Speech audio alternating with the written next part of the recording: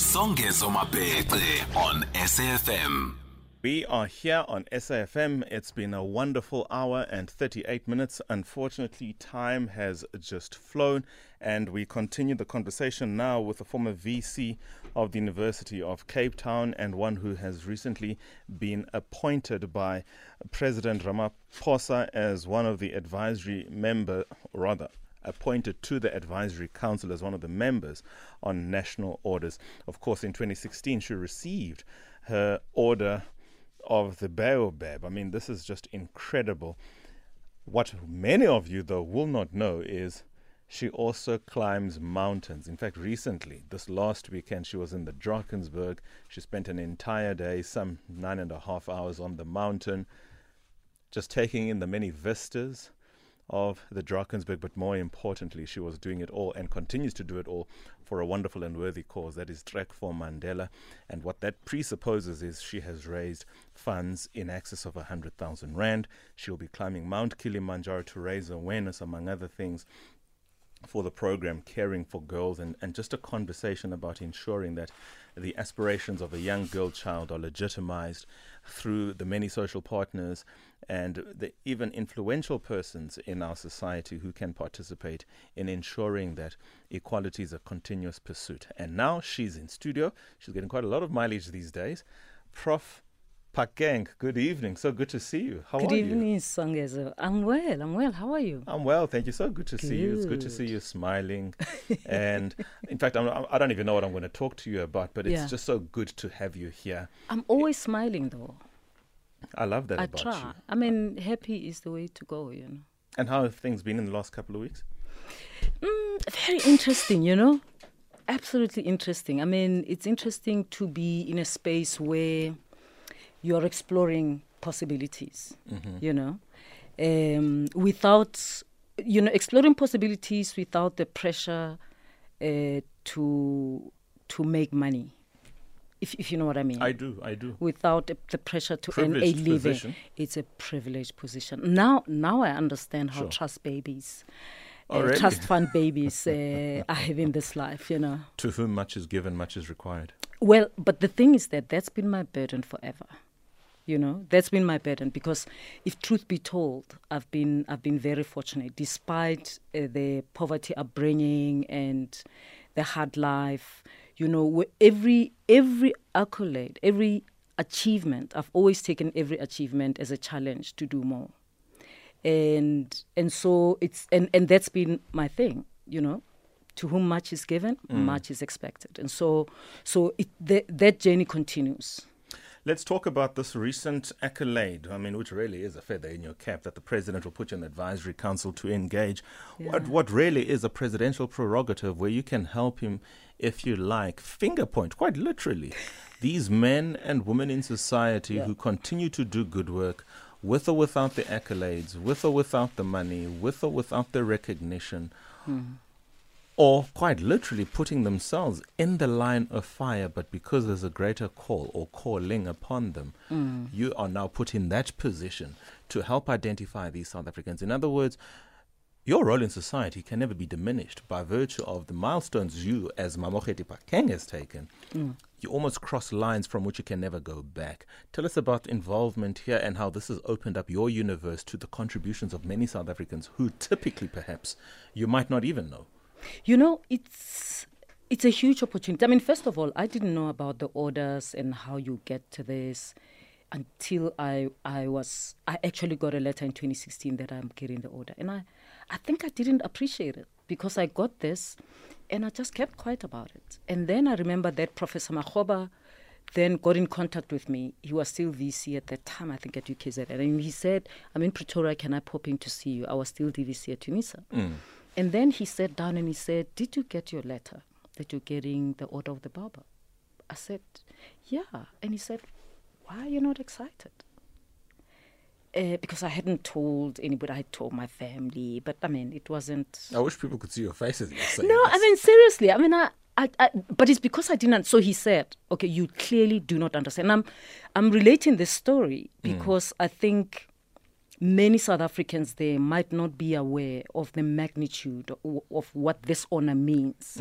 And I think it's one of the very few honors in this country where you can get you get these national orders are awarded to people, dead or alive, and there are just a finite number of these people, and so you can imagine if you're competing with people who've passed on. I mean, that's quite a difficult thing. Of course, it's not taken as a competition, but it's like out of the people alive and no longer alive, you are one of them. So it's opened, of course, an opportunity to be exposed to amazing people who I would otherwise not be aware of, you know.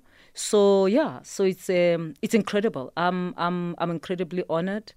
And it's also special to get the president saying there are many people who get nominated, but I trust you to advise me. This is what the Order of the Baobab is about. I mean, it's a long citation, so for relevant or for present purposes, I'll limit it to this. Yeah. The Order of the Baobab is awarded to South African citizens for distinguished service in the fields of business and the economy, science, medicine and the technological innovation, and community service. When you have been this trailblazer that you are born in a system, frankly speaking, that not only does not recognize you, but tells you it doesn't recognize you and tells you why it doesn't. I'm talking about apartheid. I'm talking about you being a woman at that and an African woman at that. So all these layers of oppression that you have had to engage. And then you get into a discipline, which frankly speaking, even to this day and age, is not a discipline. If I look at you, society ordinarily would associate with you. And this is history, right? This is politics. This is all the things that you have quite been deliberate and at times naturally fortuitous to have overcome. How now does a young girl who is starting off from where you started, but starting off in a system that says you matter, but that's all that girl can receive, the words that the system says I matter, but the disposition of that young girl, wherever she is quite reminiscent of where you might have started. And therefore, it's even more discordant now than then. The system saying you matter, but pit latrine toilets in schools, textbooks not arriving on time, food nutrition program, if the KZN SAG is anything to go by, just a complete mess. I mean, I can't think of a better word, and if I can, it starts with, it's a 4-letter word. Yeah. How do we engage, I mean, this society with all these distinguished men and women offering what they are, and yet being saddled by these fundamental and systemic challenges? I mean, I think for the young girl who's out there in the village, who is today faced with the similar kind of challenges that I was faced with when I was at a school in the village, but the discourse out there says they matter, I would say grab the opportunity. I mean, I always say to young people who say, I want to be like so-and-so, and I say, that's great, but that's actually shabby. Whether that so-and-so is me or Mom Miriam or anybody, it's like you can do better because as much as the opportunities are may not be what they should be, they are better than they've ever been, if you think about it, in my view, really. I mean, when I was at school, there wasn't even feeding schemes. Sure, yeah, you just stayed hungry, you know. In fact, it was usual that after break, at least 2 of us would faint in class. And the teachers would just send you to some room, you lie around. And it was sort of tragic. Normal. And then after school, you just walk home or they give you an apple. But it was hunger. It wasn't like we were sick or anything. It's because we haven't eaten anything. Maybe since you drank, sugared water and yesterday's pap, last night's pap. So I would say to young people, as tough as it may be, it's not the worst. And I'm saying this, Songezo, because I mean, there are things that are exciting at the moment. As tough as it is, there are a lot of things that are exciting, because we can always be better as a country, always do better. But there are things that are way more exciting. And when I saw a video once of young people in a school in Alexander who were angry that they are fed putu and amasi as part of the feeding scheme during the day. It saddened me because not only because I love putu and amasi today, but because I thought, many people don't even have access to it, and that there were years where people did not even have access to, when we didn't even have access to that. So, I know, our government can do better, but I think it's not as bad as it was during apartheid. And I'm saying this boldly because there are a lot of people now who feel emboldened to say life during apartheid was better. I can tell you, as someone who was born in 1966, that when the forced removals were enforced. 57. Hang on, forget that. No, I'm just saying. 57. No, listen, by the way, the timing is important because in 1966, that's when the people who were refusing to move from Lady Selborne, East to Tsofata, the last group that moved at that time, And so, and I can say to you, come on, I don't wish for life during like apartheid. Yeah. And that's not because my life is perfect. There are disappointments that I have. I still, there's a lot of disappointments that I feel like our freedom hasn't delivered. But there's a lot that our democracy has delivered. You've just told the nation you're 57. Can we just detract for a moment? You are digressing, though. Focus. I am, deliberately. This is not television. This is radio, Songezo. This is radio. Okay, let me And focus. so people can see the wrinkles on my face. What wrinkles? And, Lies. You climbed a mountain for 10 full hours. That's what senior citizens do. You were as loud at the beginning as you were at the end. I know all of this because I was there. You really did blow the myth out of the water. Prof, let's talk about something which clearly now is your province. Yeah. And I like it because I think somewhat, not fully, somewhat, you can be a bit dispassionate. Yeah. Higher education in South Africa. You've been to North-South. You've been there. Yeah. You've been a student. Yeah. I think you can share a lot of insights and wisdom and perspective from the classroom, from the executive. Yeah.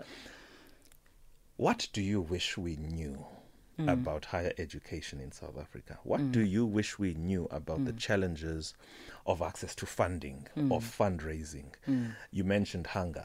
There are hungry students, even at UCT. It's a fact, as they would be, for instance, where I come from, the University of Fort Hare. Yeah. What are the stereotypes that simply do not allow South Africa to really move on and sort of be catapulted to where she truly belongs? Because for whatever reason, someone or someones are holding on to something to which there's nothing, for that matter, to hold on to. Insights into academia, higher education in South Africa? Yeah,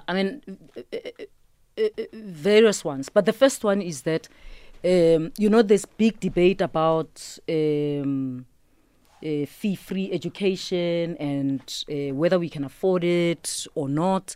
And I want to say that I think we should start a conversation that says, can we afford not to have fee-free or government-subsidized education in general? Can we afford not to? Right? That's number one.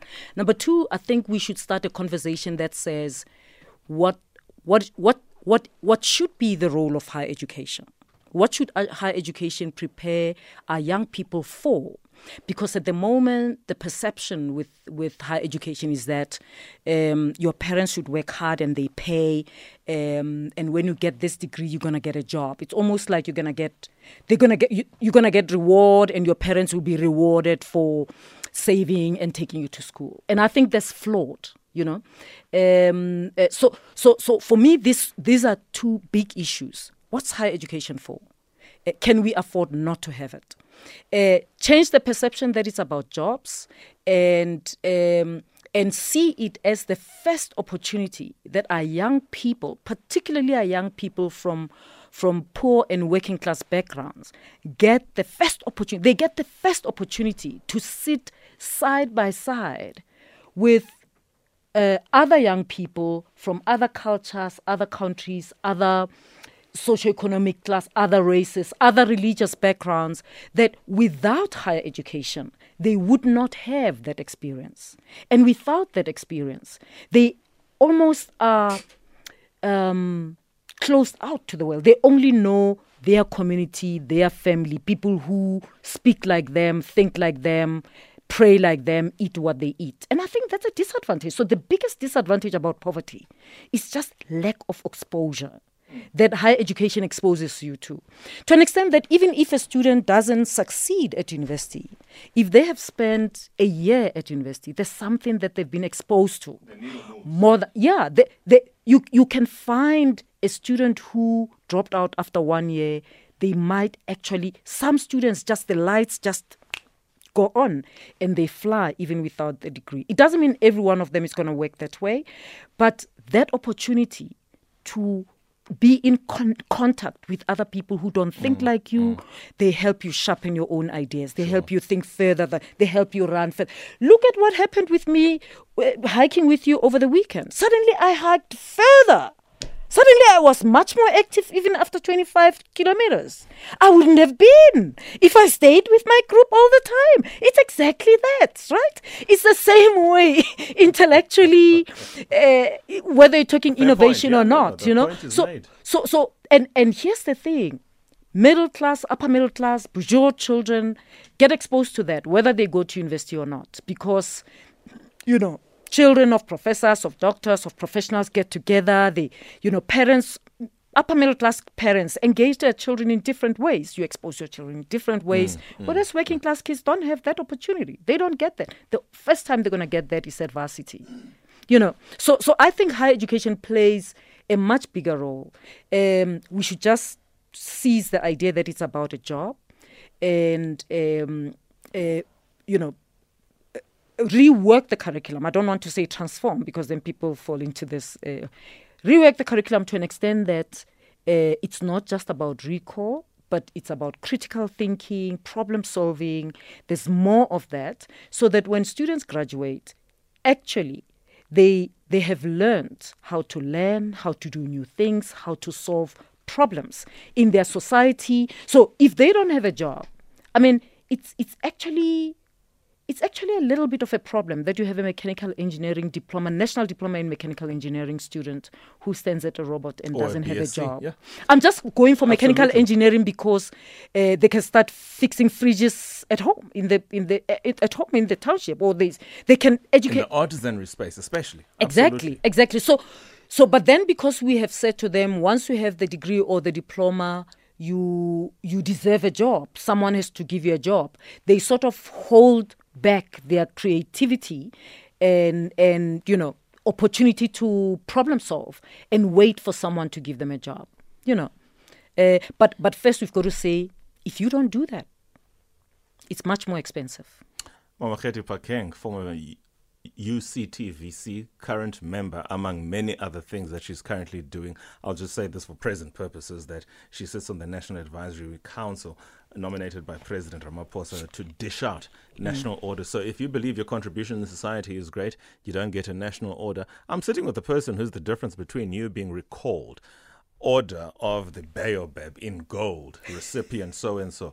Mamokgethi Phakeng is that person. After the break, we close up with her. If I have a voice note or two, or better yet, a call, for somebody who for many, for too long, or for very long at least, was deputy mother, it would be nice. I still am. She still is deputy mother, distributing Kit Kats in the middle of the night in the library on upper, middle and lower campus. UCT folk, where are you? Your mother is here. We'll finish up with her after this break. Songezo Mapete on SAFM. I said this before. Artisans don't have to wait for someone to employ them. They can start repairing cars by the corner and end up working chain of workshops, but our mentality and education isn't right. This is something that incidentally was said last night by one of our listeners, I think in KZN, I just forget the name now, who said, artisans, carpenters, your electricians, your plumbers, there is scope for them, and our education system or setup doesn't really channel or promote that. In less than a minute, Prof, because literally at 22 we have to go. What do you say in response to this, or to accentuate the point that you mentioned just before we went to the ad break? I mean, I think young people should grab the opportunity to, if you get an opportunity to be an artisan, go training. Don't look down on it. Boiler making, but those actually are the skills that we don't have today. We don't have enough plumbers, electricians, and so on. So grab that opportunity. I think people who are out there, parents, let's go for it. Let's encourage our young people to go for it. I've enjoyed having you here. Have you enjoyed being here? Yes. Are you going to come back on a Tuesday to do the takeover like we discussed? Yes, I'm happy to do that. Are you sure you want me to do that? I do. Because if I do a takeover, they might not want you back. That's also fine. Look, we're in a meritocracy environment here, so it's quite okay. Remember, I'm unemployed. Trust fund baby, she says. 22 hours, Mamokgethi Phakeng. Thank you so much, former VC of the University of Cape Town. Many things that she has done, continues to do, and we hope, pray, and know she shall do. She's going nowhere very slowly. We love her, and we thank her for her time.